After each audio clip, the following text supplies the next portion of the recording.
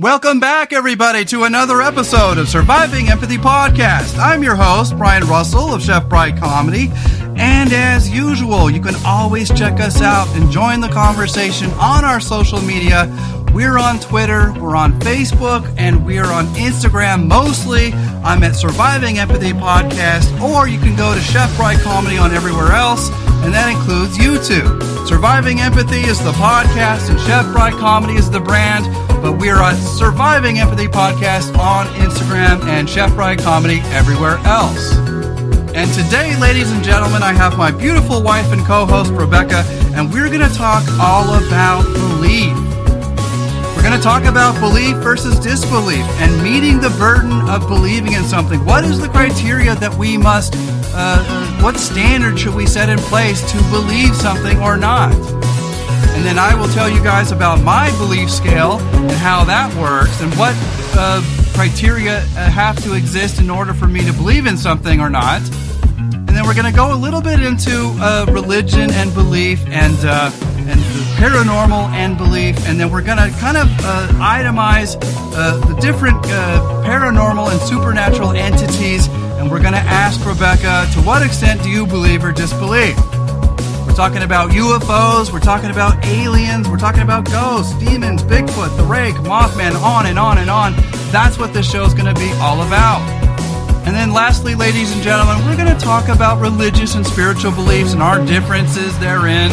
And not only as far as what criteria must be met for me to believe in God, but more than that, how can we respect each other's beliefs, or at least respect each other without being disrespectful? How can we, in a country full of different cultures and different types of people, arrive at a place of at least respecting each other and respecting our right to believe differently than each other?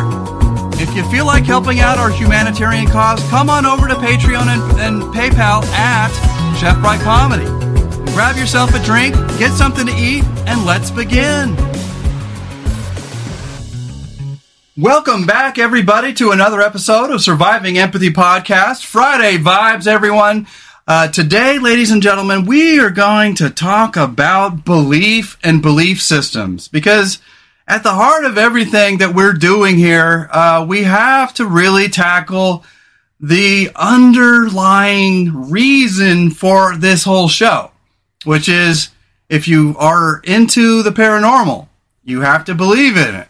If you believe in that people can be inherently intuitive, you have to believe it. So at the end of the day, we thought, wow, this would be a great time on a nice Friday, almost sunny day in Oregon. Let's talk about belief itself. And so that's what we're going to do.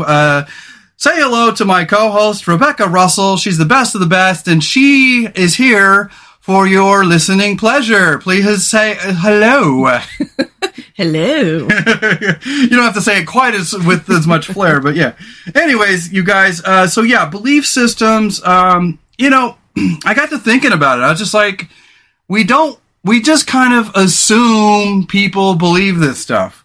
Or we just assume that people don't believe us when we say we're an empath. And so that's why I've done episodes in the past where I've talked about the science behind being an empath, so you guys realize that it's not just a bunch of touchy-feely malarkey, to quote Joe Biden.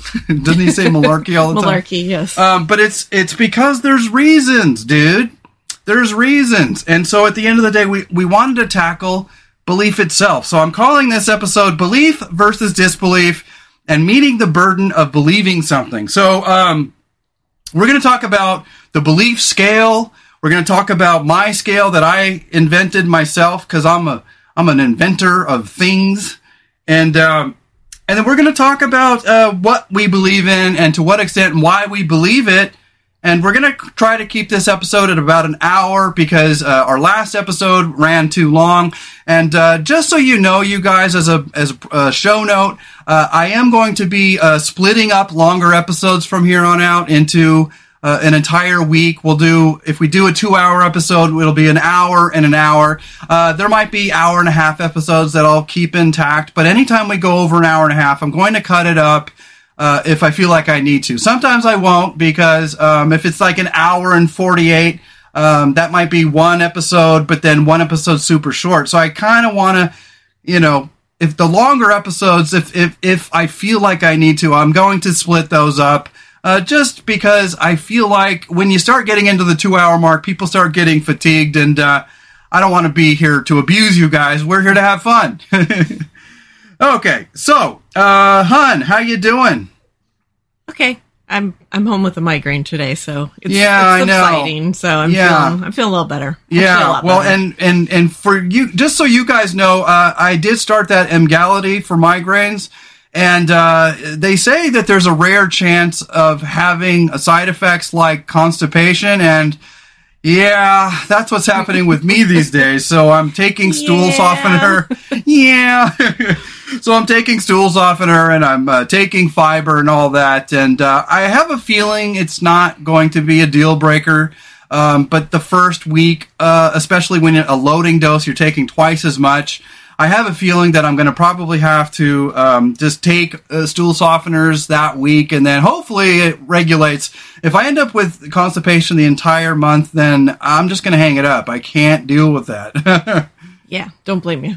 Yeah, so anyway, talking about belief. It's a beautiful Friday. It's mostly sunny. It's the best we're going to get in Oregon this time of year, and so I'm in a good mood, even though I think we're both dealing with headaches because the weather is just all over the place. But doing all right. But I want to talk first about belief systems in general. Religion has belief systems. Our society, there's inherent belief systems. Then there's scientific belief and certain scientific criteria that have to be met. What do you think about belief in general? Do you feel like, because I think there's a lot of people nowadays who are like, well, you have to respect my beliefs. I'm like, no, I don't. I have to respect you, but I don't necessarily have to respect your belief. What do you think about that? Well, I think especially like when it comes to some aspects of religion, if your belief systems are harming people, causing harm to people, that's a good point. Then I don't have to respect that. Well, what if their belief system is not directly hurting people, but the most extreme factions of their belief system is? In other words, there's a lot of people going to church who call themselves Christians who aren't harming anyone, and their belief in God is sacred to them. And while I want to give them all the respect in the world for that, at the end of the day, I don't necessarily believe what they believe, because it's not that I have a problem with their belief in God. It's more like I have a belief in where, I don't know, their attitudes start adding up to a strangeness that I just can't follow. And because it starts getting into zealot territory, it's anytime any belief system becomes too strong, it becomes zealot-like, and that leads to disarray, harm to our society, whether it be extreme Muslims with their terrorist acts, or extreme belief in the afterlife that if they die honorably, they're going to die and then be met by 72 virgins and all this stuff. And I don't even know where to start with what's wrong with that, because not only is it a patriarchal, male-dominated society, and the sexuality involved is creepy at best. And so I want to believe and give everybody, a right to believe whatever they want. And I do believe in a general sense that is true. But at the end of the day, but then what about Christians who are just like, hey, man, leave me alone. I like going to church, and I like faith gives me the restoring, healing power. Fuck off, atheist, So at the end of the day, what is your belief on that if it's not hurting anybody? I think, like what you kind of mentioned at the start of this, I think it's more I will respect the person if they're not doing anything, but I won't fundamentally respect their religion and their beliefs in that. So I'll respect that person, and I won't treat them differently. Do you think telling them that you don't respect the religion is a form of disrespect toward them? It could be. That's why I just wouldn't say it. Yeah. Well, it's kind of like I spent a year out in Salt Lake City. There's a lot of Mormons out there, and while they're very nice people, I have a problem with religion light, let alone religion heavy. full-flavored religion. And so when I start hearing some of the stuff in the Book of Mormon, I'm like, whoo-wee, that's some crazy stuff. And I don't mean to disrespect. That's my point is, I believe different things than a lot of people. And I know my audience, there's going to be a lot of people who believe in God, who believe in religion. And I don't want to give them a hard time about that because it's giving them hope. And that helps them with their mental and spiritual health. And so at the end of the day, I try to be respectful of others' religion, but yeah, I mean, it kind of reminds me when we were down visiting friends, and we have a friend who was what is she? Jehovah's Witness? Jehovah's Witness, yeah, and she's a dear friend of ours. We had a falling out, but that year was the first time that we had gone down where we didn't end up seeing her. And then we end up going to farmer's market, and I was glad she didn't show because everybody was making fun of religion, and I was like, oh, God. Well, that whole thing came about because there was some weirdo standing on the sidewalk yelling about religion and yelling all this stuff. It was not out of nowhere. It was nowhere, but it was... There was a reason for it, yeah. It was a good thing she wasn't there, because I don't want to... Well, because I tend to be a little bit more polite and kind than most people.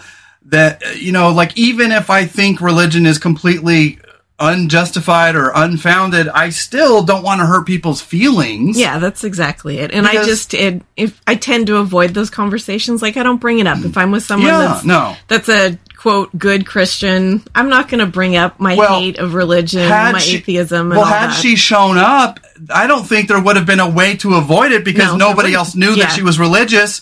Mm-hmm. All our other friends were atheists. Yeah. And not in that situation. And it would have really hurt her feelings, and I'm so glad that she didn't get subjected to that. Yeah, absolutely.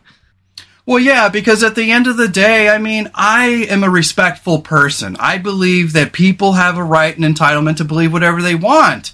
But at the same time, if a belief doesn't have a lot of evidence, or if a belief tends to kind of, play and tippy-toe in that extremist category where their belief systems are not only unfounded, but perhaps a little extreme, it leads to zealotry. And zealotry can lead to terrorism. Zealotry can lead to militantness.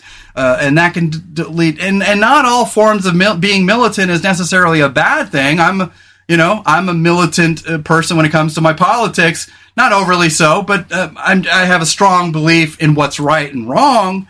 But at the same time, it's like, I'm a good person, but people out there might be saying, well, I don't like your lack of belief in religion because they're taught that I'm going to hell, or they're taught that I'm in the bed with the devil and all this stuff. And it's like, no, man, come on, relax. Yeah, that's why, as long as they're giving me the same respect of not pushing their ideas on me, I'm not going to push my ideas on them, and I'm just not going to bring it up. It's not going to be a conversation that's going to happen if I don't want to hurt their feelings. We were dear friends with this girl for a very long time. Her kid is a delightful little child, and I just spiritually, even though we didn't spend a lot of time with her, spiritually and emotionally, I was always there for her. And so it was hurtful when she had to listen to her religion because I had put down her religion, not directly, but I was saying something to the effect of, because she was talking about the end of days. Yeah. And I thought that was really quite tragically out there. And I was like, I can respect the belief, but I just said, I think your religion is telling you that the end of days are coming, and here you are preparing for the apocalypse, and we're all just living here kind of listening to the birds chirp, and it felt very extreme. And I was like, wow, because do I believe that there's eventually could be a annihilation? Yeah, we have the technology where the end of the planet could happen. But I don't believe it's going to happen as soon as people think. And so when you have these religions that are prophesizing the end of times, it almost feels to me like they're trying to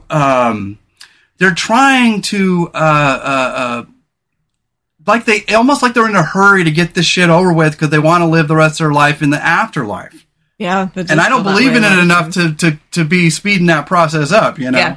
Yeah, for sure. So, but, well, and then the other thing that I think a lot of people find funny about me is that they're like, how can you believe in all this out there shit but not believe in God? Well, the truth is it's because it meets my burden of proof. And so I wanted to talk about the burden of proof when it comes to a belief system. And that's not to say that I don't have faith. There are some things I believe in that I don't have enough proof of, and it's based on purely faith, but it's also based on other people's beliefs and my belief in their credibility. It's indirect belief. In other words, like you might believe in Bigfoot, not because you've seen one yourself, but because the evidence out there seems compelling enough. There seems to be enough of it to suggest that there is something going on there. When it comes to God, I see a world that is only getting better at the hand of people. It doesn't get better magically. And so it's not that I want to poo-poo on other people's beliefs in God, because I loved believing in God. It made me feel really good. It's like a drug. You feel high from it. You feel positive from it. It helped me with my mental health. It helped me with my depression. And so I don't want to take that away from people. At the end of the day, I want to give people the benefit of the doubt, and I want people who are getting something from something, I want them to be happy. I want them, if they're getting something positive from it, because I don't know everything, and I have to. That's the problem sometimes with ardent atheists, is that they believe that they know everything, because there's a lot of atheists who don't believe in ghosts, and I'm like, fuck you, bro. I'd love to stick them in a very haunted place and say, here, live here for a week and then come out and let me know whether you still believe in ghosts or not, because I have a feeling it would meet their burden of proof, because shit would just be happening and they would be like, oh, wow. And so at the end of the day, I don't know everything. And that's the difference between myself and a lot of atheists, is I don't like when atheists get brash. I don't like when atheists get mean-spirited, and I don't like when they pick on religious people or say mean things. Now, do I have a problem sometimes with religion? Yes, because sometimes it Trojan horses bad things in our society. But at the end of the day, I want to respect religion. I want to respect people who believe, because I don't know everything. There might be a God, and it's just a very sneaky, quiet, elusive, nuanced thing that I'm just not picking up on. And so I want to at least have some small, at least respect the idea of it and not give people shit, because like I said, I don't know everything. So that actually makes me think about something that happened at work the other night, and I think I forgot to tell you, but one of the overnight guys came in and he was talking about how he just got this brand new refrigerator and they got it for this really good deal, and they went back a week later and it was $600 more expensive. And at the end of it all, he's like, yeah, God is good. Like, and there are three of us there, and we kind of waited until he was far enough away, and then we all kind of turned and looked at each other and like, yeah, dude, there's people dying in Ukraine, but God cares about you saving money on your refrigerator. Right. Like, it was just, and we didn't say anything to him. We didn't laugh at him. It was, it's not about making fun of him. It's that there are serious tragedies happening in the world, and yes, Americans have a tendency to be a little bit spoiled. A little bit first world problems. And I, and that's the thing, is, was he entirely serious, or is it just kind of, because I think that's what religious people do, is they proclaim the goodness of God anytime anything happens. It's like, religion's responsible for every touchdown that ever happens, but he's never responsible for when they don't achieve a touchdown. Exactly. So, there's kind of an inherent bias there. Yeah. And that's fine. It's to each their own. Yeah. But I understand what your point is, because if we were to get literal about it, it's like, dude, do you really think that God cares about your silly little refrigerator? And I honestly think he did. But at the same time, we're not going to make fun of him. To each their own. Yeah, exactly. Well, but that's the problem sometimes I have with religion, is that when there's really bad things going on in the world, A, why isn't God helping? And B, why is it that people feel like God is always going to be there for their silly little problems, but never mind. It's kind of like, let's use this as an example. Remember back when there was a sinkhole and that apartment collapsed in Florida? Yeah. And some people were survivors, and the first thing they said was, thank God I made it out alive. Now, I found that inherently selfish, because at the end of the day, what you're basically saying that God found you more important than everybody else in there. 100 people or how many died. Well, and how much do you want to believe that they believe that the ones that weren't spared were atheists and sinners and all these trashy people? Yeah. In other words, they're flinging their beliefs. They're not respecting our disbelief. They're not respecting other people for their differences. They're judging and saying, well, those people are not as good or virtuous as me, and therefore that's why they weren't spared. Yeah, and that's the inherent meaning behind it. Whether they actually mean that, that's how it comes across, and that's what it does mean. Yeah, well, and that's why you can't analyze this stuff too much, because I think at the end of the day, you're talking about a cultural phenomenon that people it's so ingrained in them that they really haven't stopped to think about it. I mean, when you think about, like, my friend a couple weeks ago, I put something on my Instagram, and she kind of came back at me, and she was like, well, Christians are all good people. What are you talking about? And I'm like, oh my God. Like, it's not to say that some Christians aren't good people. I absolutely believe they are. Yeah. I believe they're trying, at least. But at the end of the day, the problem I have with the God belief is that what it does is it tends to justify a lot of bad behaviors or superior attitudes based on the fact that you believe that you're they act like they have the hotline to Jesus' desk, and that they have a closer relationship with God or Jesus than anybody else. And I find that inherently arrogant. Yeah. The narcissism involved in that is unparalleled. There's the underlying belief that they're better than you because of their belief system. Yeah, and I don't think they all believe that way. We're just talking here, you know. Mm-hmm. But, so I kind of want to talk about, believing when there's no evidence, just because you feel it in your bones. You'll get that a lot. Well, I feel it in my bones. I just feel it. I feel it. It's like, yeah, well, you might be crazy, you know? And so at the end of the day, I try to respect people's belief systems because it's an extension of who they are. It's an extension of their cultural heritage, and it's an extension of their thinking. And I don't want to disrespect their right to exist, their right to believe.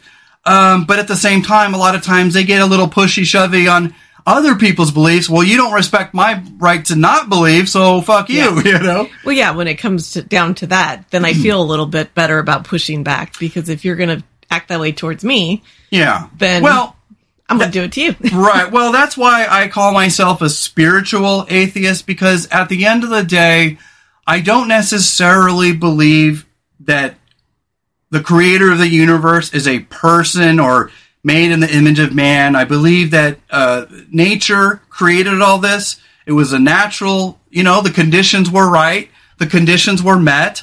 Things grew. Planets were created. Solar systems were created as a result of gravity. And so all these things created. Now, someone might say, well, what created all that? Don't know. I would say something else that perhaps, I don't know. Maybe it's nothing. Maybe it's just an energy. Maybe it's just I used to call it the collective conscience. I used to think that the universe was nothing more than a collection of energy and a collection of memories and a collection of knowledge.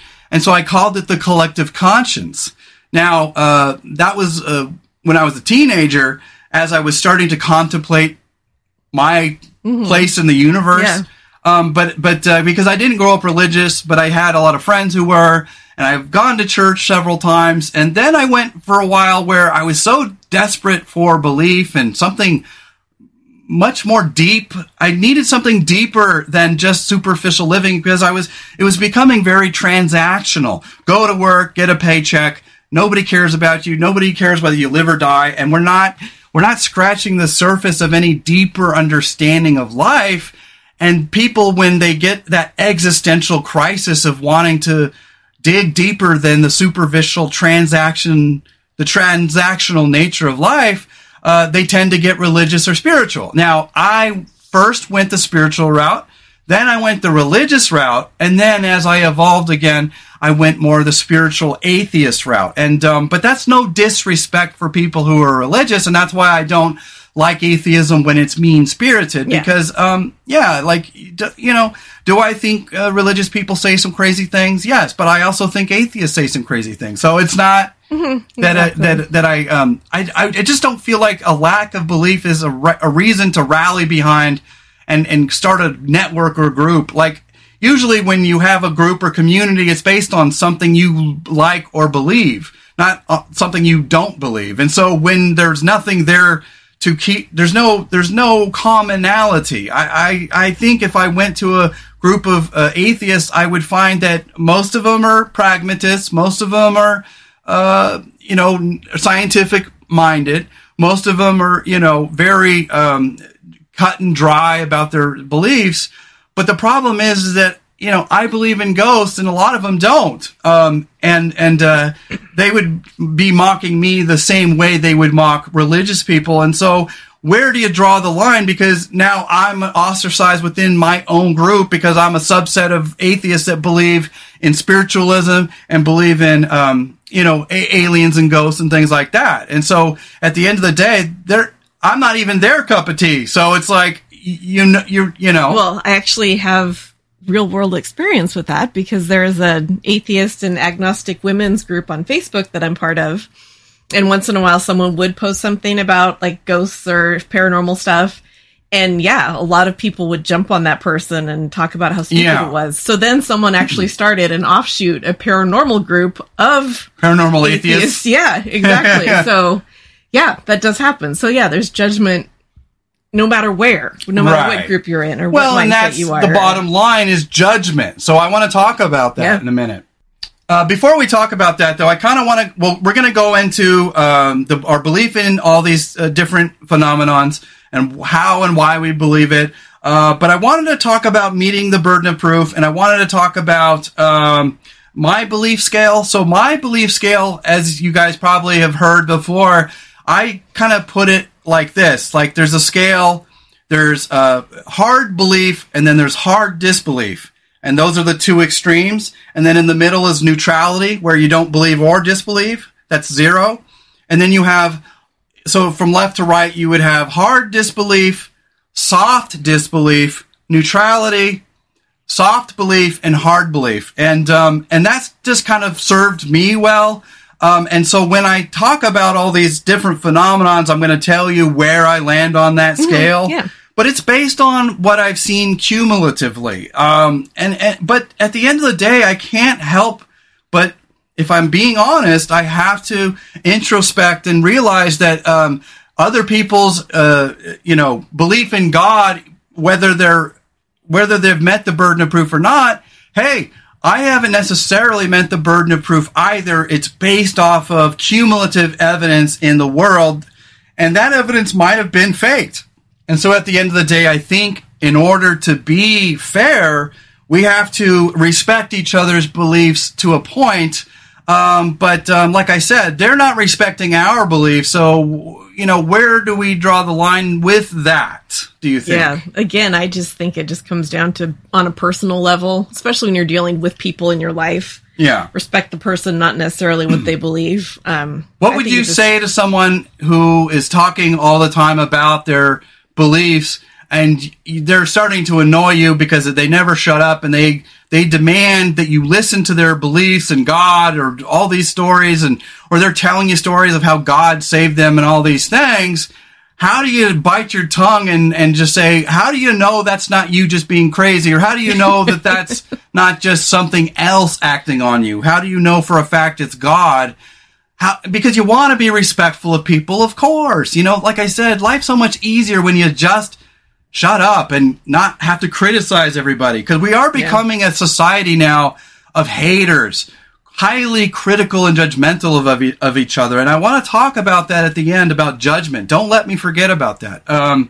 But talking about belief here, I kind of want to go into different phenomenon and see where you land on these things. Okay. So we'll just kind of go in order of the way I have it written here. Yeah.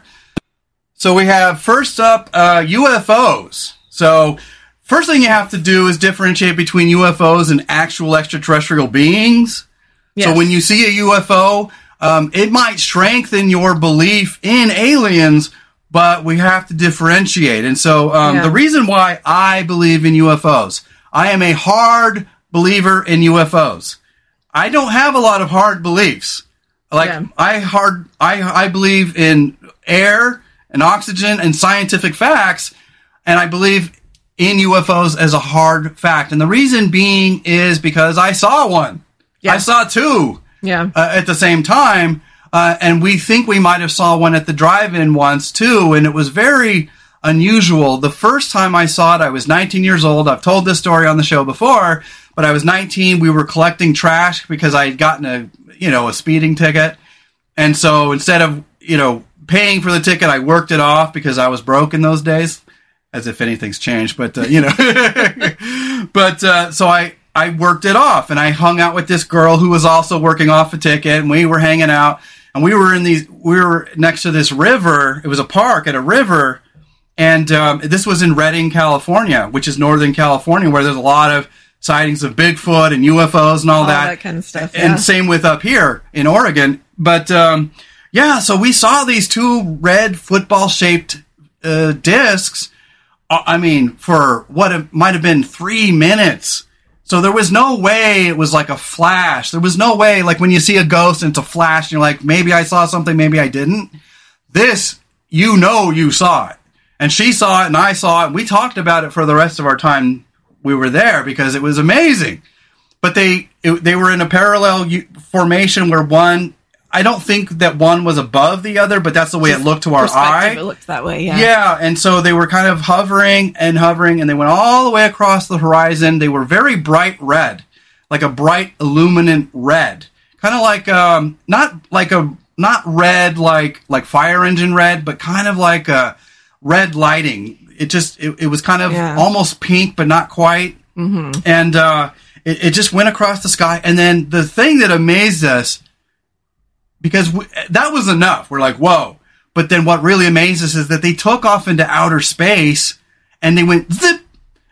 And as fast as a blink of an eye, they looked like they were converging. Like, you know how when something is going away from you so fast that they look like they're coming together? Yeah. Two objects come together. Yeah. That's what it happened. It looked just like Star Trek, man. It was like, I was like, whoa. And we looked at each other, and it blew my mind.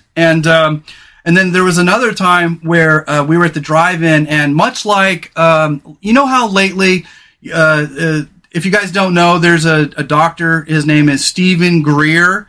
He's a big-time ufologist, and he's not a doctor, and his being a doctor is kind of beside the point. But unlike is Jeff Meldrum, who is a doctor in that, he's an archaeologist, or what is he? He's a anthropologist. Yeah. So his being a doctor, I think he's just a medical doctor, so it has nothing to do with his UFO belief, but he's a very well-noted guy because he's interviewed Bob Lazar and all these people. So anyways, my long story short is that there's a phenomenon with UFOs where they cluster. And when you look up in the sky, you'll see like a dozen of them clustered. And that reminds me of that one UFO documentary we saw with that guy where he says that he's learning to communicate with them. They know when he's there. Trip, yeah. And that is something that I've seen repeatable evidence of. There was it was on YouTube, but it was a news report where a guy claimed that he can make UFOs show up. And sure enough, man, a fucking UFO showed up during the news segment. Yeah, they brought cameras out and they were talking to him, and and so that kind of you can only speculate what that is. Are they highly intuitive? Because we believe that a lot of UFO or at least alien life are so intelligent that they don't have vocal cords. They might speak through telepathic communication, and so that might lend some credibility to the fact that we can sort of psychically call these things. Yeah. Now, whether or not we're calling a group of beings in a craft, or whether they're perhaps maybe they are cosmological beings themselves. Maybe what we're seeing isn't a craft, but maybe that's what they are, a cosmological critter, if you will, that illuminates. But at the end of the day, I'm not necessarily a hard believer in aliens, but I am a hard believer in UFOs. But it's because it met my burden of proof. I've seen it firsthand. And then as you see things on TV and, YouTube and stuff, And of course, you have to account for hoaxing. You have to account for all that other stuff. But once you have a cumulative knowledge of it, you begin seeing repeatable evidence. And that's where I am starting to see that repeatable evidence, repeatable phenomenon. Wow, it's like, okay, there might be something to this, you know? Yeah, for sure. So where are you on UFO belief? Because you are married to someone who has a first-hand account that might strengthen your belief. Yeah. And we're all tainted by other people that we respect and like. So at the end of the day, you know, it's kind of like we were talking about the Johnny Depp trial is, does Amber's friends believe she was abused for real? Or do they believe because she's their pipeline to fame and fortune, and they don't want to piss her off because then she'll cut them out of their really fun life? Right. You know what I mean? Mm-hmm. And so, or perhaps they just believe her because they respect her as a friend. In other words, there was no first-hand evidence, but her strong belief sort of weighed heavily on their belief, even though there was no demonstrable proof firsthand. Mm-hmm. Yeah. You know what I mean? Because we're all biased. An impact, yeah. Yeah, bias is and belief are something that we have to be very honest about. And that's the problem with a lot of people, especially in religion or especially in cults or especially like you've got the flat earthers. They are fucking convinced that the earth is flat, and they're downright arrogant about it. There's this documentary on Netflix that we watched, remember? I do remember. And this guy and this girl, like, they went to, like, space camp. They went to this, one of the places, I can't remember where, but I think it was maybe it was Redstone Arsenal in Alabama, but they went to the Space Museum, and they're mocking it the whole way, and they're talking about how the whole thing is a ruse, and how we've all been tricked by NASA, and there's an agenda here, and all this stuff. And I'm like, oh my God, what's more likely that this shit's real, or they're spending millions of dollars to try to deceive us? Like, oh my God. It's crazy. That was a trip. It's a trip. That was something for sure. But it does really get to the heart of belief. And some beliefs are just more inherently credible than others. But if you grew up in a religious household, for example, it would be as easy to believe as tea and sugar, you know? So I don't want to disrespect them, but at the same time, if you didn't grow up in it, you're not indoctrinated in it, and therefore your attitudes might be different. Just different, not necessarily better or worse. And it different. Definitely can make a difference because, if you're growing up day in and day out, seeped in this stuff, it's just gonna become part of who you are and what you believe. And that's why it's so interesting. A lot of people in that group that I'm in grew up in hardcore religious families, and hearing them talk about how they extricated themselves from it and how it's just changed relationships in their life. And that was the thing I was trying to get my friend Angie, who we had the falling out with, is to understand is that we are not disrespecting your belief. We are challenging your belief, not because we're challenging you or want you to change your ways, but that you don't respect our beliefs. And so when we had our falling out, I wasn't saying anything disrespectful towards her belief, but her belief is so strong, the rules are so set in stone in her religion that she was forced to get rid of us as friends based on her doctrinal beliefs. And I just find that so incredibly short-sighted, because you're talking about extricating someone from your life who simply had the gall to question reality. Mm-hmm. Yeah, you know, it's so ridiculous. Yeah, it's extreme. Yeah, I don't think any religion gains validity by chastising and casting out anyone who dares believe in its authenticity. I think they should welcome it. Yeah, but people don't like to be questioned, their beliefs. Because so many people, that is who they are.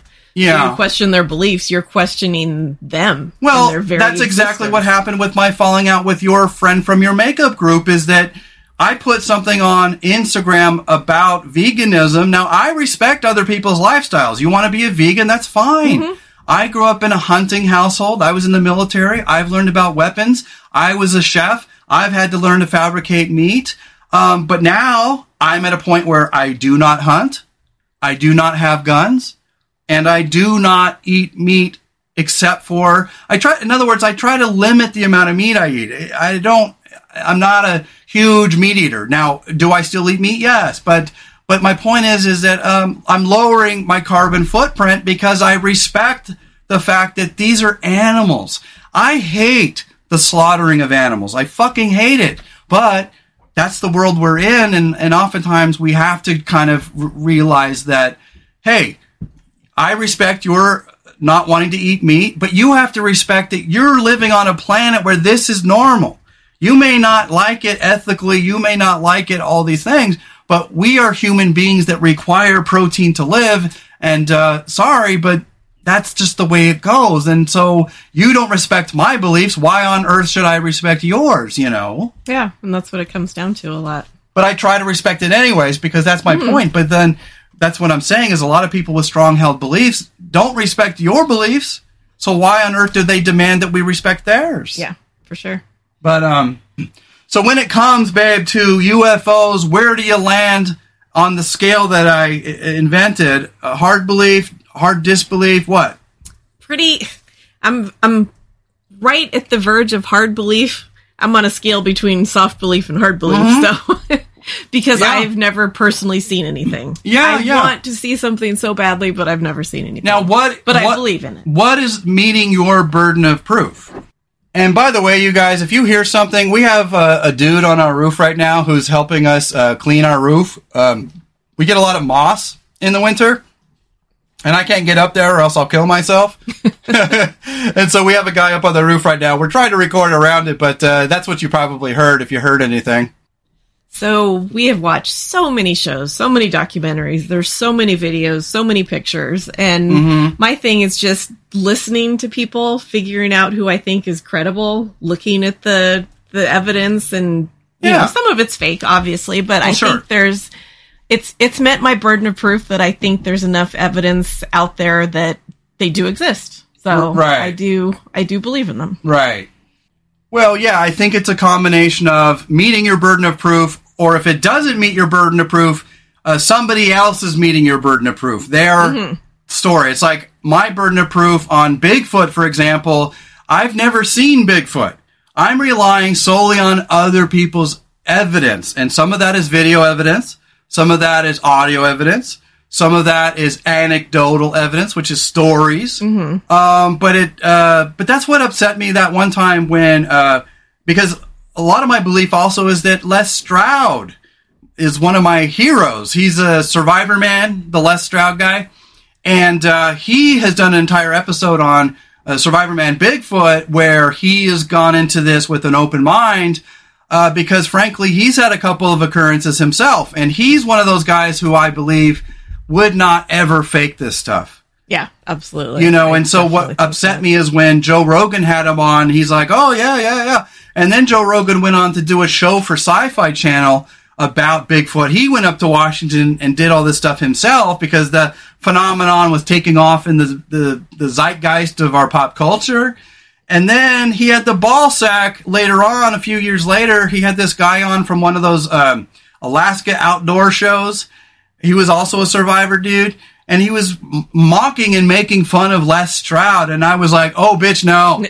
Nobody does that on my watch. Yeah.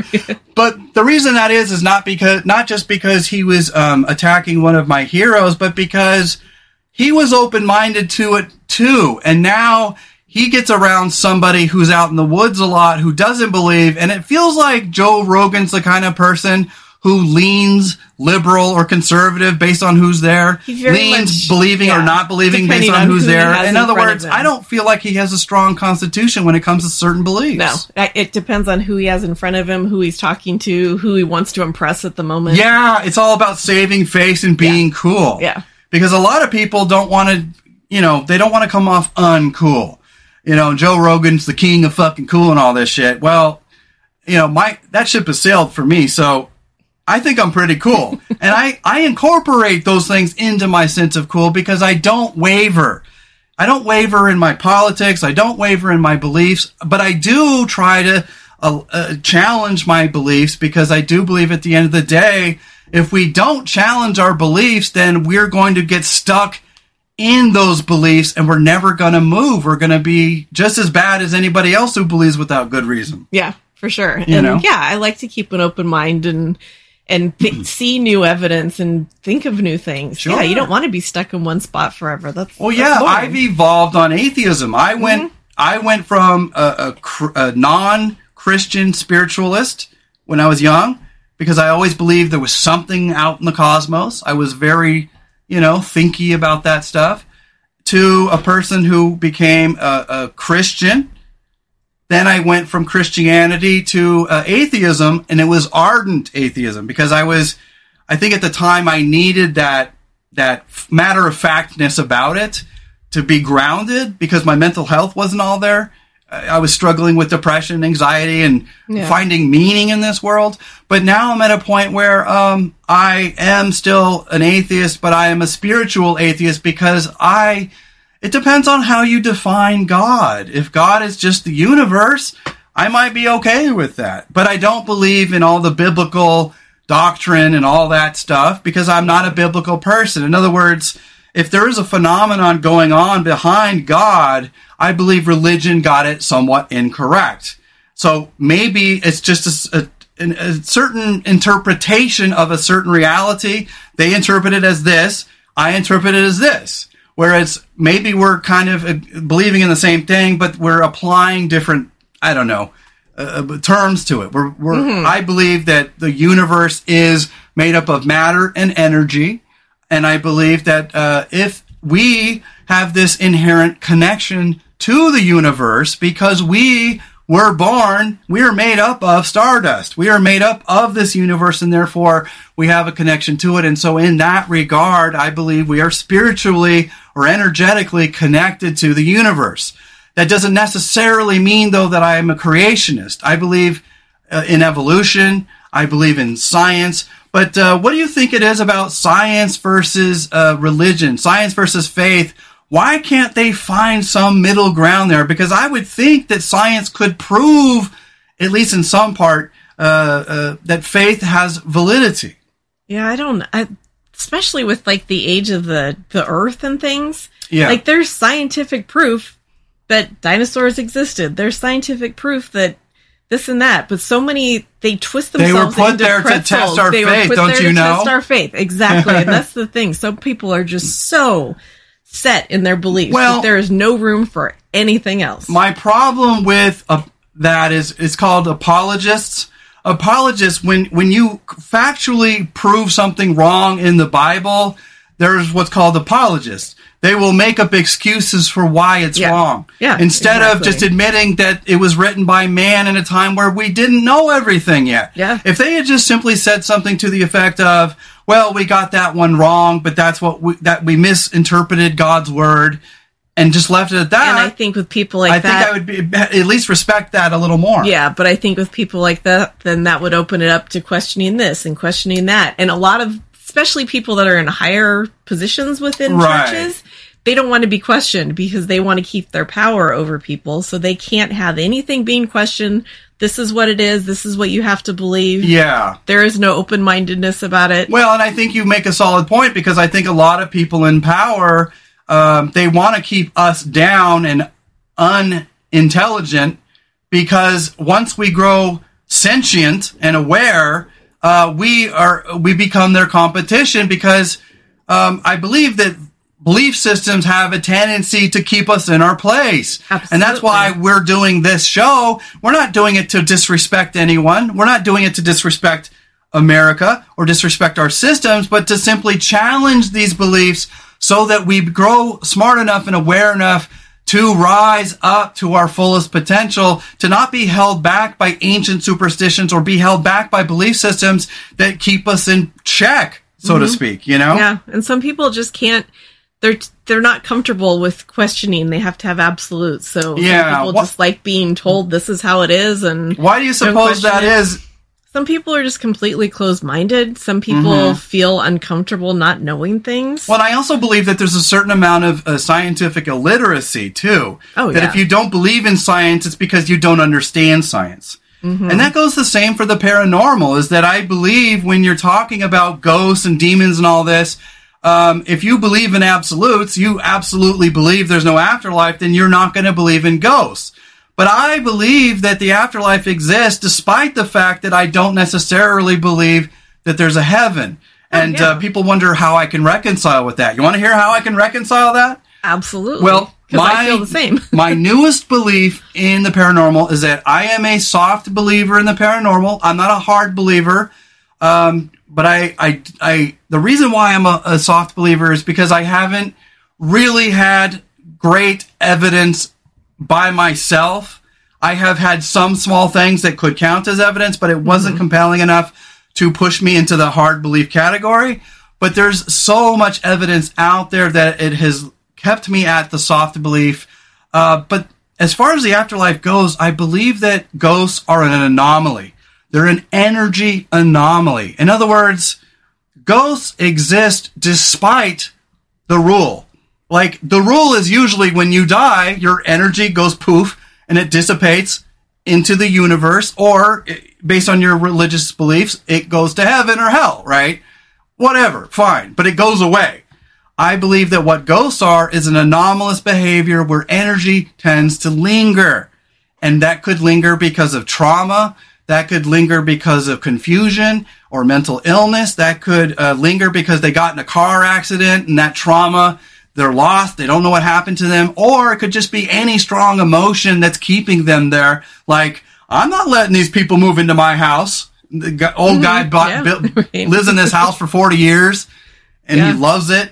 And he just can't let go of it. So he stays because he wants to be a guardian of that house. And then people move in and he's like, nope.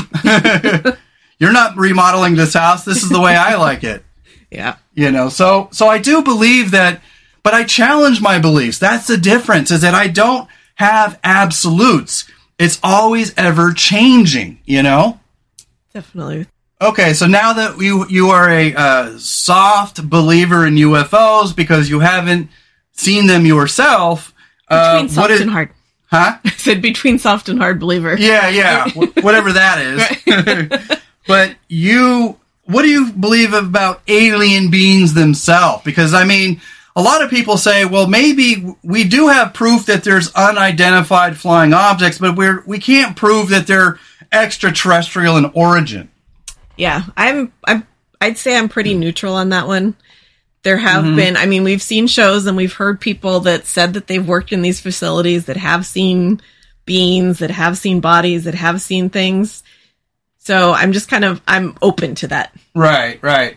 Well, yeah, that's the thing, is that the deeper you go down the rabbit hole, the more information you have. And that's sort of my problem with religion and atheism, is that if they don't go down the rabbit hole, in other words, if they don't have experience to challenge their beliefs, then they're always going to be set in stone. And so atheism, in a way, is almost just as bad as some big beliefs in religion, because at the end of the day, they're not willing to adjust their belief systems. They're not willing to make exceptions, and they're not willing to continue challenging their own beliefs.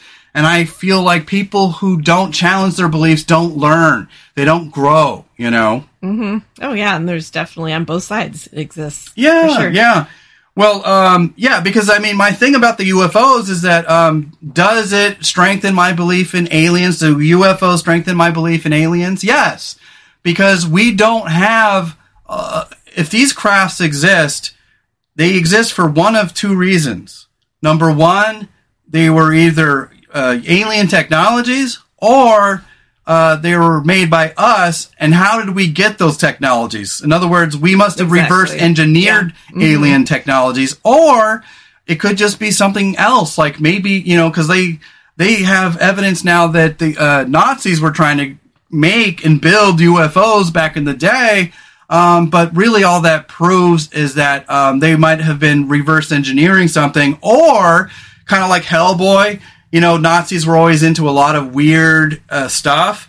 They were willing to get answers in unusual ways and in dark and evil ways. Mm-hmm. And so perhaps they had some connection to an alternate dimension, or they had insight into some information that we're not allowed to have, or something like that. Yeah. I don't know. That is the interesting thing about the UFO phenomenon, or UAPs as they're now called, is that sometimes I think there are instances where what people see are built by us because of reverse engineering, because we have found things and we've tried to figure them out. And that's why they're trying to, or some people will explain some really big jumps in technology as far as like aircraft and things. Yeah. That there's something that they've reverse engineered because all of a sudden we jumped from one type of aircraft to another one that's way ahead of what that should be. And that's a possibility, but also think about this. I mean, the Industrial Revolution kind of happened at the turn of the century, about 1900, where automation, steam, the combustion engine, all these things started all taking off at the same time. Yeah. And a lot of people would say, well, that's a big jump from where we used to be. Mm-hmm. So maybe it's just more, it's kind of like once you make the big discovery of something, it creates a domino effect of more discovery because you needed that one thing solved to get somewhere else. Yeah, and so on the one hand, yes, it could be that there's some sort of alien influence there. Or maybe we just needed to, maybe because we invented the combustion engine, that led to a domino effect of more and more and more discoveries because we needed that one thing solved. And it would literally take one person with this outrageous idea that they put into place. So, that could explain it also. Yeah, well, that's why to think about. I don't necessarily believe that we're living, like the B-2 bomber. They say, well, that is just so far advanced. How could it possibly be man-made and all this stuff? Well, we don't know what they're hiding from us, you guys. I was in the military. They're very secretive. Yeah. I had a top secret clearance for certain,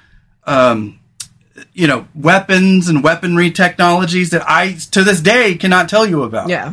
That being said, there's this thing called compartmentalization. I was just going to talk about that. Yeah, exactly. If you don't have a need to know, guess what? You don't know. And so many people can have top secret clearance, but this one goes up to this door. This guy can open the door, but he can't look in the door. Well, it's so and that's compartmentalized. And that is exactly why what's fascinating about the times we're living in now is because now that they've declassified Project Blue Book and all these other events, you're getting professionals in many fields coming together to say, we now believe. In fact, I think it just happened. We saw on the ticker tape on the Johnny Depp trial. Yeah, it was talking about the House having hearings on UFOs. Yeah, so they're doing hearings right now on that. And we're talking about very credible professionals in their field. And so at the end of the day, the point is that, we now have information that we didn't have in the 90s or the 80s or the 70s because Project Blue Book was still classified. Once that became declassified, you were getting a whirlwind of new information. Some of it credible, some of it not as credible, but what it is doing is it's getting all these great minds together to compare information. You were talking about compartmentalization. Well, this guy has this info, but not this info. Yeah. Well, this guy has this info, not this. And now they're all getting together to share that info, and they're creating a bigger picture of the puzzle. And I think now that there's so many people coming forward, because they're probably threatened with some sort of punishment if they retire and if they talk about certain things. But it's like the safety in numbers kind of thing. Well, that's part of it. Them come together. I think what it is now is it's now legal for them to do because this stuff has been declassified. But it's also because now that they're getting older, they want to put it on record before they die because I think they're compelled to give the truth. That's exactly the truth is so out there that they want people to know. And there's a few stories that we've seen of men, right before a week or month before they die, they come out and tell all this stuff because they're like, I'm going to be gone soon and this is going to be gone with me. So here you go. This is what happened. This is what I saw. Yeah. So it's just, it's a great environment that people are feeling more able to come forward and talk about things. Even though in the 90s was a great time to be a ufologist, I've never been a professional at it, but I was always just an amateur enthusiast of all things weird and strange. Me too. But this is a very exciting time to be a believer in all these things. Mm-hmm. Because not only is the government getting more relaxed in terms of what they're willing to put out there, but there's still a lot of things happening, you guys. I mean, as much as if you don't follow it, that's the thing. regular publications don't often put these kinds of stories out there because, frankly, they don't want their own credibility being challenged. So it's not whether or not it's true or not. It's that they know it's true, but they don't want the non-believers not losing respect for their credibility as a journal. And so you have these great big journals like the New York Post or Washington Post or whatever, all these big publications. Maybe they'll put some things in there, but I don't think they go on. They don't like routinely putting out those kinds of stories because it's just another of the same. It's just another anecdotal report from somebody, and that is not necessarily compelling enough to make you a believer. But when you start adding it up cumulatively, that's when it starts getting pretty fucking exciting. Yeah. And I'm glad I just happened to look down and see that ticker going across the bottom of the screen, because otherwise we wouldn't have known about it. I haven't seen it anywhere else. Well, we're going to look for it, and when we do, we're going to report on it, you guys. Yeah, for sure. And that's the thing is like, does it make me look like a kook to believe in all these things? Cumulatively, probably yes. That's why to some people. Well, that's why I liked that Missing 411, The Hunted, the sequel, because the people who were coming out did not want the documentary to go in that direction.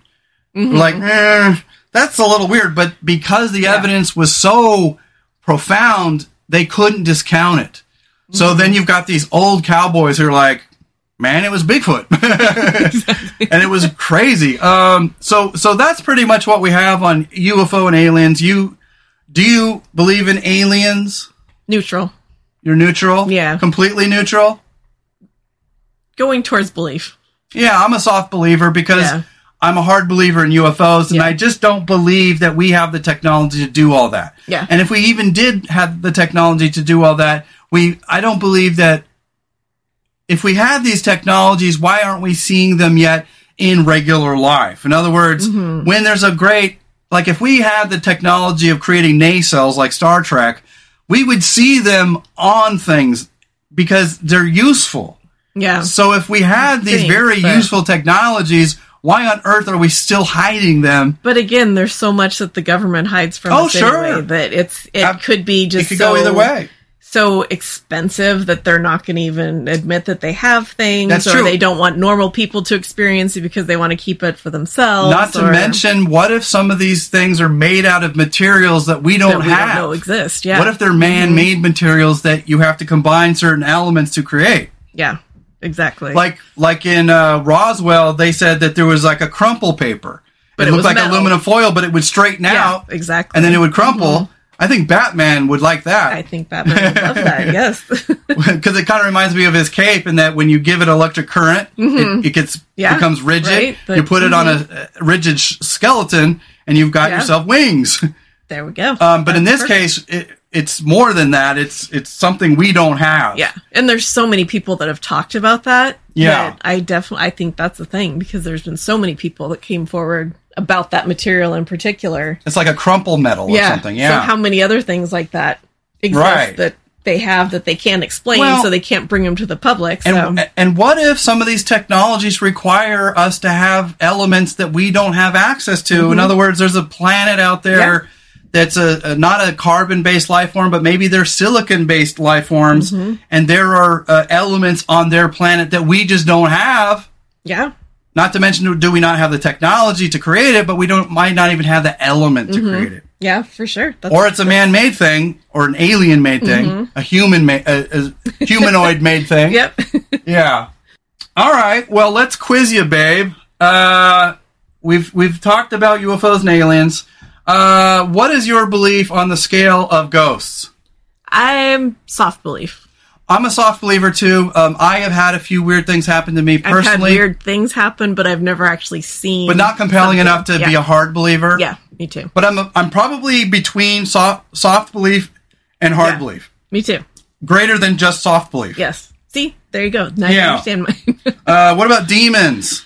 Demons, I'm going to say soft belief, but not a biblical demon.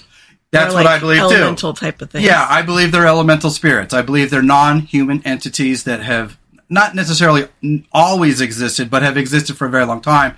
I believe they're dark dwellers. I call them dark dwellers. I call them soul collectors. I believe they get energy from energy around them, and so they will trap spirits to make themselves stronger. Yeah. But I know, as batty as that sounds, I do believe there's enough evidence in video recordings, in other people's observations.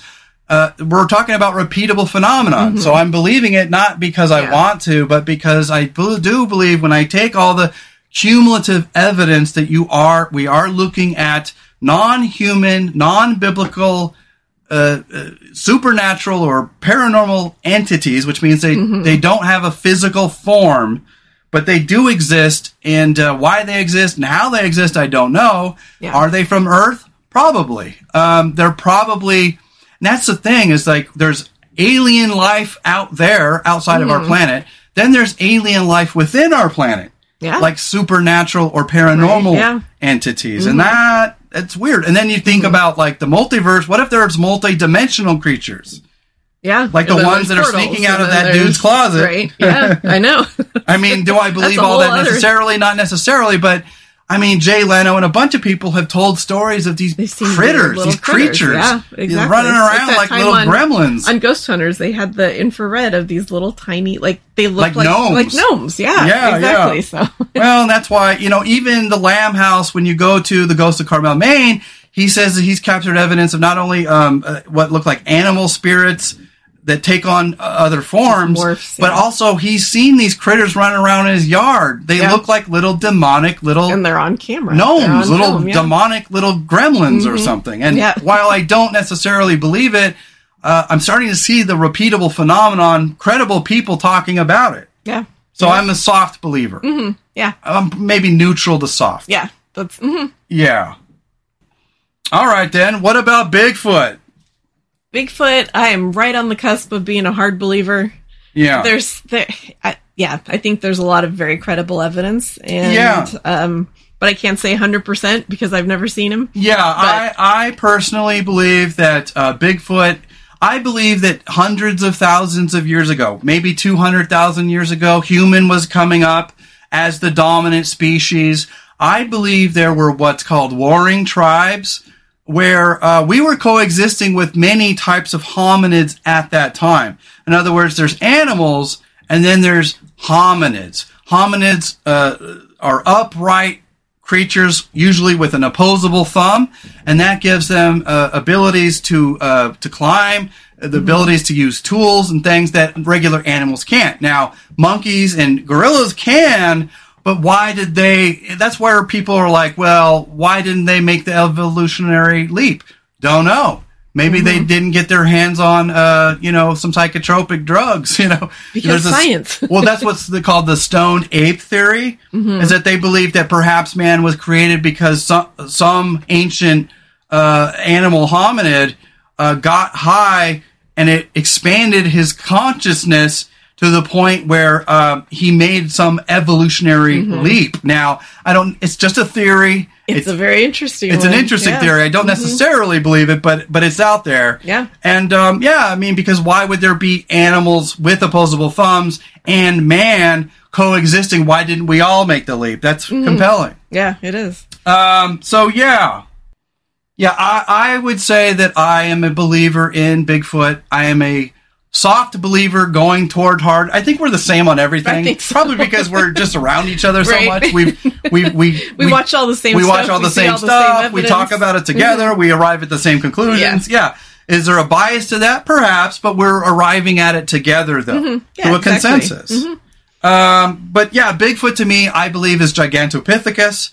I believe that it's probably a rare phenomenon. I believe that there's probably maybe 400 to 1,000, maybe 2,000 left in the entire world.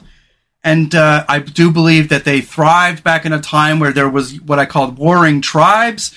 There was probably between 8 and 16 hominids all competing for resources. Some died out. We ended up surviving where others didn't. And the reason why perhaps we survived and they didn't is because, like I said, if we're competing for resources, the giant, big, gigantopithecus creatures might have died out because they needed to consume 10,000 calories a day to stay alive. And if it was snowing, they couldn't achieve that. And so they died out, whereas smaller creatures lived because they didn't require as much sustenance. Definitely could be. Yeah, you know what I mean? So that's why I think there could be offshoots of hominids that are still existing around us that are just very rare. As we became the dominant species on Earth, we created all these rules and all these laws and all these systems and the concrete jungle. They went, ugh, this man is kind of threatening. We're going to go out here into the woods, or stay out here in the woods. They probably, who knows where their natural environment is, but that is their natural environment now. Yeah, definitely. Okay, what about the rake? The rake, I'm going to say soft disbelief. Yeah. I think there's some weird photos and videos. I am where you're at too. I'm a soft disbeliever. I want to believe. There are some compelling video and photographic evidence that looks real to me. I don't believe that the rake is like, a sleep demon where they talk about it above your bed and, like there's a gremlin, and sleep paralysis is a gremlin above you and all that and bullshit. I get sleep paralysis.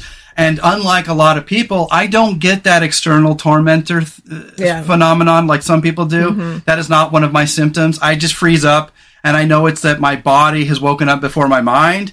And a lot of times I'll get stuck, and I'm like, oh, shit. It happens a lot when I'm overly tired. Or your mind before your body.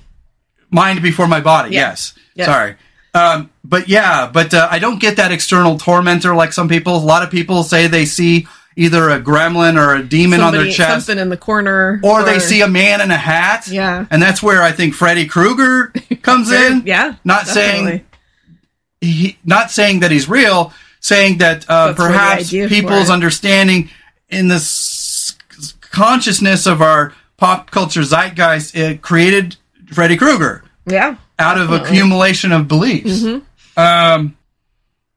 Yeah, I just don't think there's enough belief in the rake to be entirely credible. I think there's a lot of cryptids nowadays that are more urban legends than actual biological critters. What about the Mothman?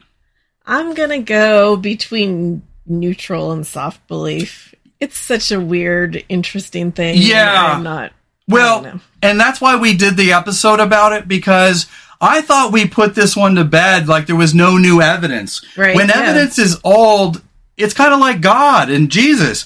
It's old evidence. It's harder to believe when it's old. And that's the thing about, like, why don't religious people believe that somebody could claim to be God? They go, no, It's like, he said he was coming back. And then when people say that he is, they want evidence. Right, yeah. In other words, when we have this tendency as humans to believe things more when it happened a long time ago, like magic and fairies was more real back then. Yeah. And I don't know why that is, but that seems to be inherent in our species. Why do you think that is? Partially because there are so many stories and legends and things, so it's just kind of like, oh, the old days. The old days. It's nostalgic, good fun, maybe. Right, yeah. And we have a soft spot for nostalgia. Yeah, and possibly so long ago, maybe other things did exist that don't now, because... Dragons. Just, gnomes. Right, yeah. Some type of critter, yeah. Maybe before, vampires, werewolves. Who knows? Who knows? That's the thing. And maybe things did exist more in ancient times and they've just kind of died out. Or maybe it's just where people saw visual evidence, but they didn't have cameras, they didn't have anything to photograph it with. Or maybe they made up these stories to describe things that we now have scientific evidence for. Yeah, so. What if they were seeing gorillas? Yeah. What if they were seeing pandas? We didn't know pandas and gorillas existed until this century. Yeah. Crazy. It could be either or. Yeah, no, absolutely. Let's see. That's all I have on here, because that goes into lore, tradition, lore. I think vampires were created because of Vlad the Impaler. I think we just kind of took it to its natural conclusion. I believe that zombies we got from voodoo curses, that what they could do is they could poison people and make them go paralyzed to the point where people thought they were dead. They would get buried, and then the shit would wear off, and then they would unbury themselves. They're like, oh my God, zombies. Yeah, because now we do know there are drugs that can make someone appear dead. Yeah. and they're not. It just slows everything down so much. So yeah, if something like that happened either accidentally or because there were herbs that they knew had that effect, that could be a thing. Absolutely. Well, and I think the thing I want to end on today is we watch a lot of paranormal TV, and while you kind of have to take some of it with a grain of salt, what I don't like and what I do like, take for example the show the Paranormal Caught on Camera. They're showing you real evidence, but then sometimes they have this tendency to kind of shit the bed where they want to do a story about black-eyed children, for example, and they kind of reverse engineer it where, like, they showed this clip of this kid playing and dancing, and the dad was, like, egging him on to dance. He's like, dance. He's like, yeah. And then the kid turns around, sees a ghost child, and he's like, oh. You could see he made eye contact with it. Yeah. But because he's a baby, he doesn't have our sense of understanding of things. Okay, so, there's a kid there. There's a kid there. Okay. So he continues on to entertain himself. Yeah, but then they called it a black-eyed children. And I was like, no, you're reverse engineering that. In other words, they wanted to talk about reverse engineering, and then they found a case that kind of sort of lined up with it. The image of it had blackish, shadowy, where the eyes were. The eyes looked like black voids. They jumped the shark to black-eyed children. And to me, when we paused it, it didn't look like a black void. I think that ghosts, when they're representing themselves, we just don't get a lot of full detail. Yeah, and so they tend to darken in spots like the eyes. Maybe the eyes are the windows to the soul, and when you're dead, it's just not as apparent or something. I don't know. But the point is I don't see that as, that's a black-eyed children. I don't believe in black-eyed children. What's your belief? Yeah, probably not. I'm a hard disbeliever. But yeah. I think it's a fascinating thing. We've seen things on YouTube where there's a whole YouTube channel that talks about black-eyed children. I can't remember the name of it. I kind of wandered away from that channel because I do think he is a hoaxer. And I feel bad because he's so earnest, but he talks about, like, playing this thing on his computer and how this noise attracts black-eyed children. And then he got photographic evidence of this person on his back porch with the light on. And children, he'll be, like, he lives out in the woods. Long driveway with the forest. I'm sorry. Like, because there's been a lot of trail cam footage of children in the middle of fucking nowhere. What do you is that black-eyed children, or is that just perhaps ghosts? I think that's possibly what it is. Just ghosts. Just ghosts. Just ghosts. Just ghosts. I know. And some of those could be doctored. I mean, everything that you see could have been doctored. True. So well, and that's why when we see repeatable evidence, sometimes we have to differentiate between is this a repeatable phenomenon because we're starting to pick up cumulatively repeatable things, or is it that pop culture hysteria has created a repeatable phenomenon and has created sort of an urban legend of sorts? Yeah, for sure. So it's kind of like we have to differentiate what came first. What do you think about, a lot of people say that we can collectively will things into existence, like Siren Head? That definitely not.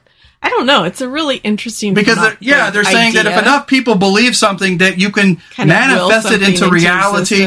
I'm not really a believer in that, but then as an empath, I do believe in energy and intention. But it's probably a bridge too far for me. A little far out. Yeah, it's interesting to think about, but I think probably not. But it's fascinating to think about. So I won't completely discount it. Yeah, exactly. Well, at the end of the day, I don't believe in Siren Head. I think there's what we call online urban legends, like Slender Man and things. Yeah. I don't believe in Slender Man. I don't believe in all that. I think there's just a lot of creepypastas out there that are fun, but not necessarily real. But then some things, like, you'll see every once in a while a video of like a werewolf, or every once in a while you'll see something like a gremlin or creature. And so it's kind of, that's what's so fun about this at the end of the day is, where does lore stop and reality begin? where does paranormal evidence begin and hoax because you just don't know. No, always. You don't. And that's why I stay very open-minded, because I want to look at all this stuff and I want to look at it with an open mind, and I don't fall prey to, obvious hoaxers or things, but it's fun to think about. It's fun to watch. I like contemplating these kinds of things. Yeah, exactly. Well, the show's just about to end here, but I wanted to get your just last take on things. Why is it that we can believe in all these phenomena and be open-minded to it, but not be more open-minded to God and angels and spiritual beings? Why is it that we draw the line at that? Because, if we're open-minded to all these things, then shouldn't we be open-minded to God and angels and demons and all that? I think my thing with God, the Christian God, is that it's so human-centric, and because it was written by ancient men, I just think there's a certain ancient patriarchal way about it, and things were written that way. They were also written in a kind of xenophobic way, as if white men of power, especially back in the days, you're talking about religious people of power, missionaries who had more religious power.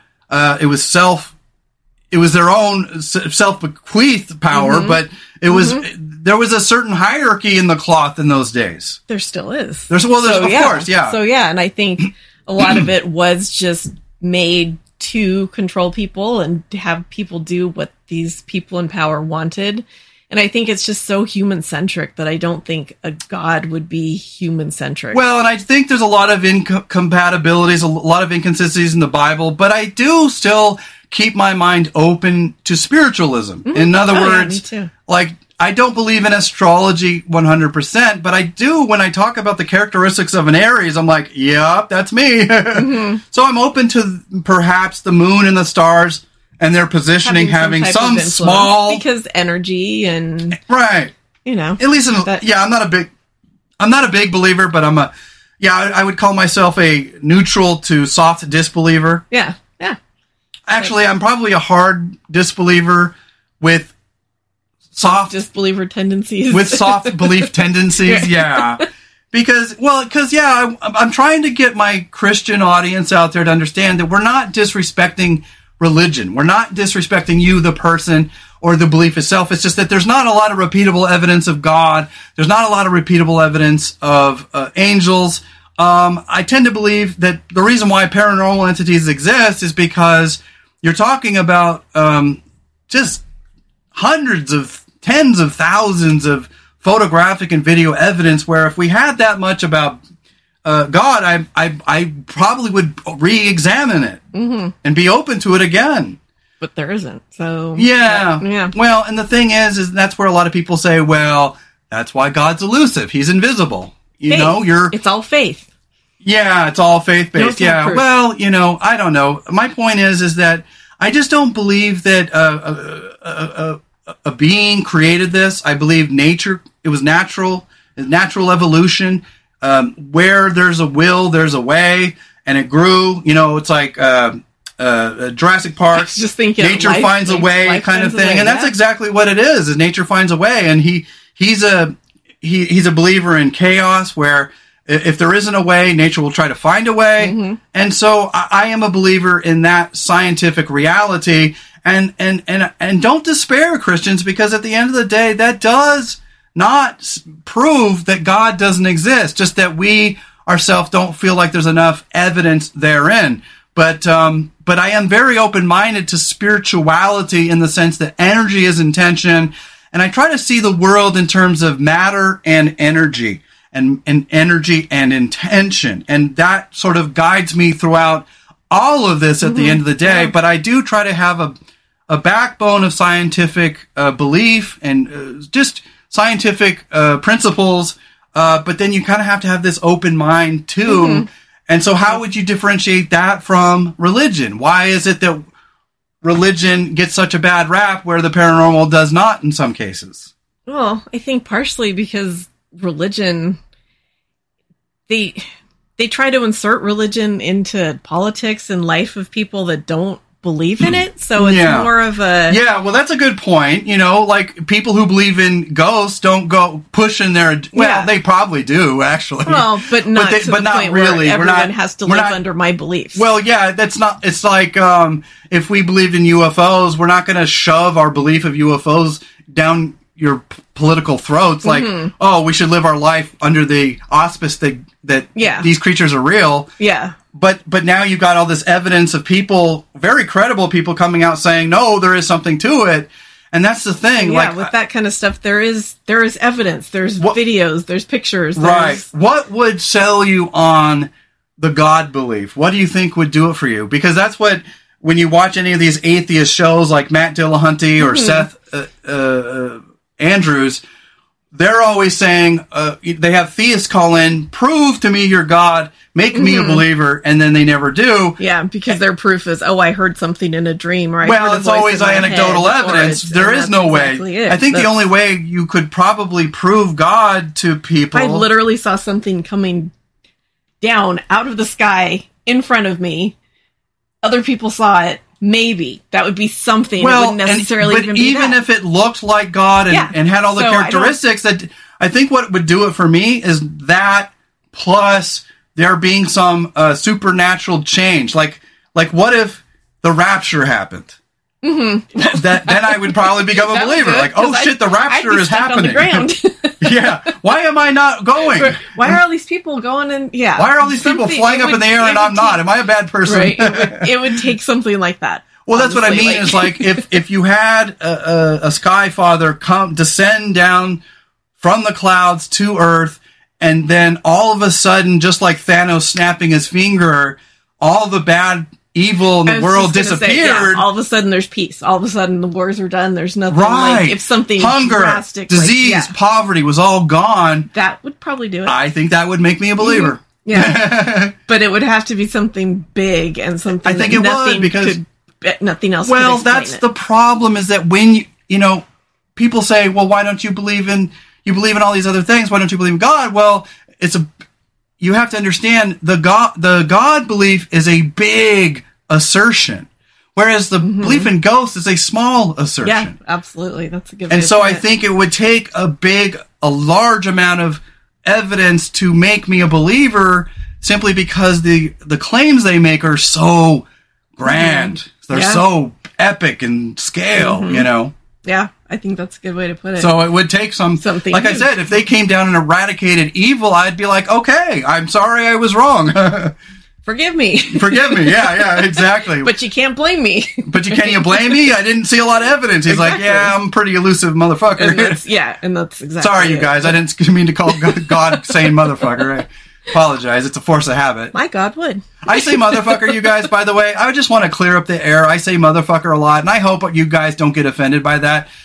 That's just my way of being funny. So I hope you guys can forgive me on that. Oh, well, I curse like a sailor. I try not to. And I curse less than you, but every once in a while when I get on the show, I don't curse like that in real life, really. No, but when you get me all zinged up on caffeine and good conversation, I say motherfucker, motherfucker, motherfucker. I'm like, God, Brian, tone it down. Speaking of caffeine, I've drunk almost this whole cup of your French press, and damn. I know, don't play around, right? So we got about 5 minutes left. I'm going to end this at 1:30. Yeah, 1:30, not 1:30. Yeah, so at the end of the day, you guys, it's not about hurting people's feelings. We should respect people's beliefs to a point, but I guess the thing is I respect the person, not necessarily the belief, because sometimes they're very outrageous beliefs. Mm-hmm. So what would you say, hon, at the end of the day, to wrap all this up into a nice package with a nice, neat bow on it, is that there's a lot of things out there that just aren't proven. Some of it's very invisible, elusive. Some of it is physical and we can be seen.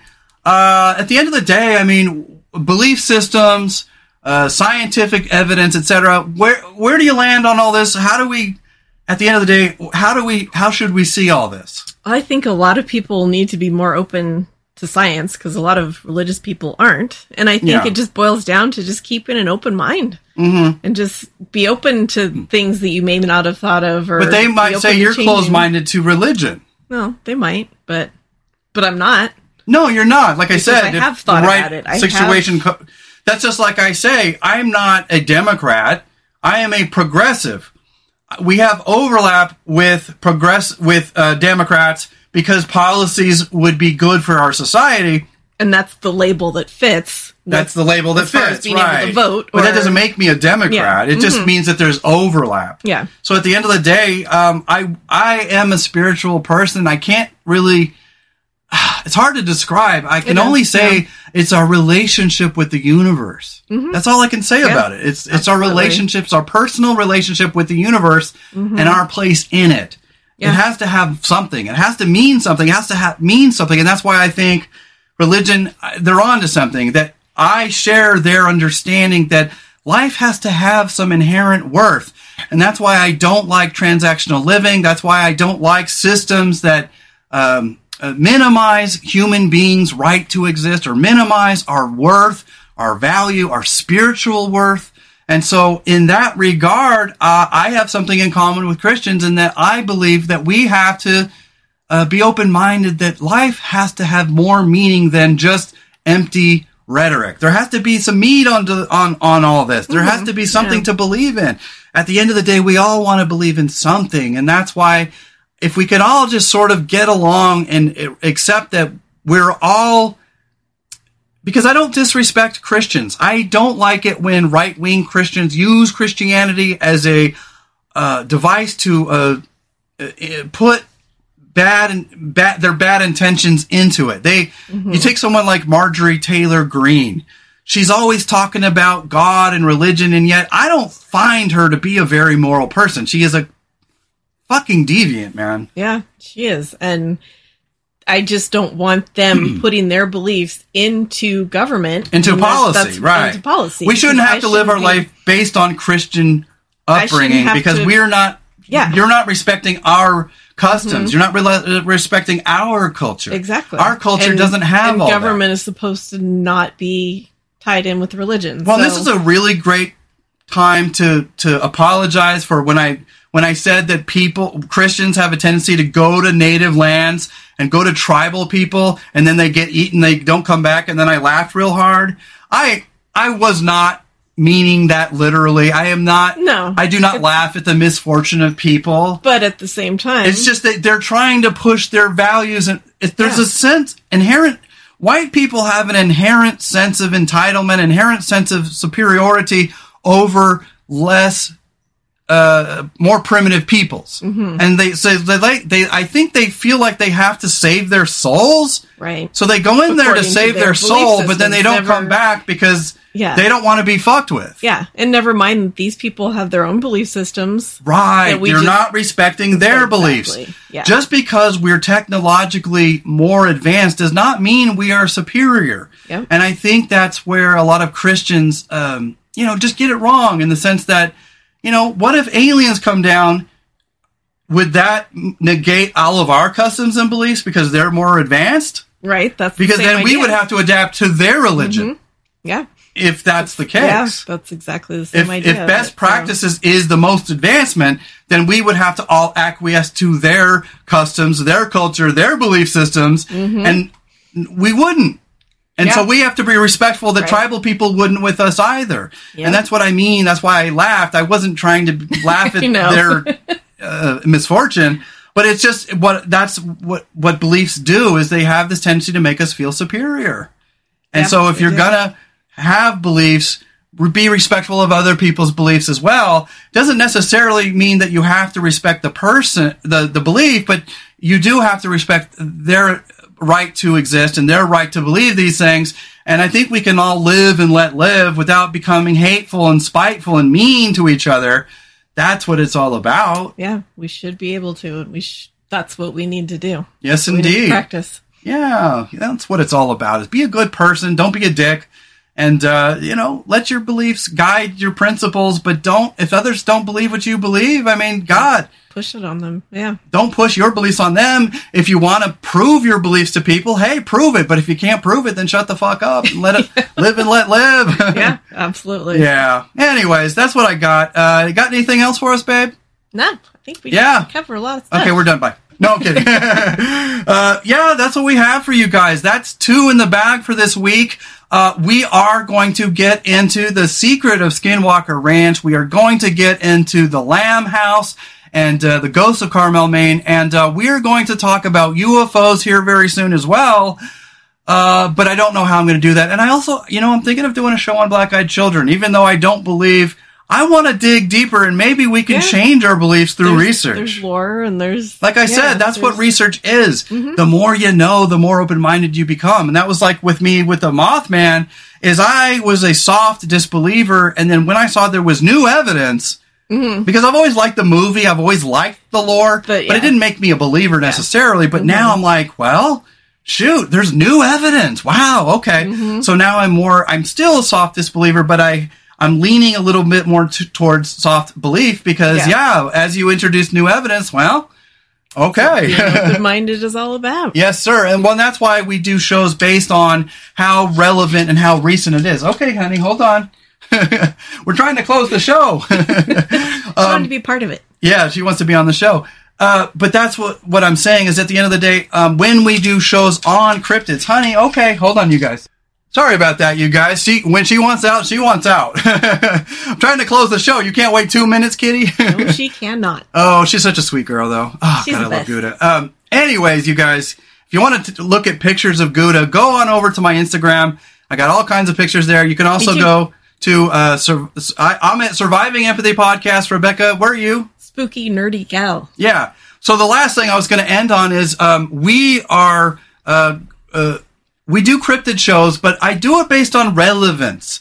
If there's a newer sighting or something that's, I didn't believe in Loch Ness, and now there's new evidence suggesting that it might be real. And so it kind of comes back from the grave, and so we probably will do an episode on Loch Ness because there's a lot of recent evidence. There's even a webcam that is pointed at Loch Ness, where they've seen some things, and you can call in. Yeah. So I want to do a show on that. So yeah, if I think something is probably not real, chances are I probably won't do a show on it, or I'll do a cumulative show of beliefs of things that we don't believe, and then I'll do in other words, the more I believe it, the more likely I am to do a show on it because there's recent evidence. Well, exactly. Yeah. Anyways, you got anything else for us, babe? No. All right, you guys, thank you so much. If you want to support the cause, go on over to my PayPal or Patreon at Chef Fry Comedy. We will see you next week. Happy Friday, you guys. We love you. Bye.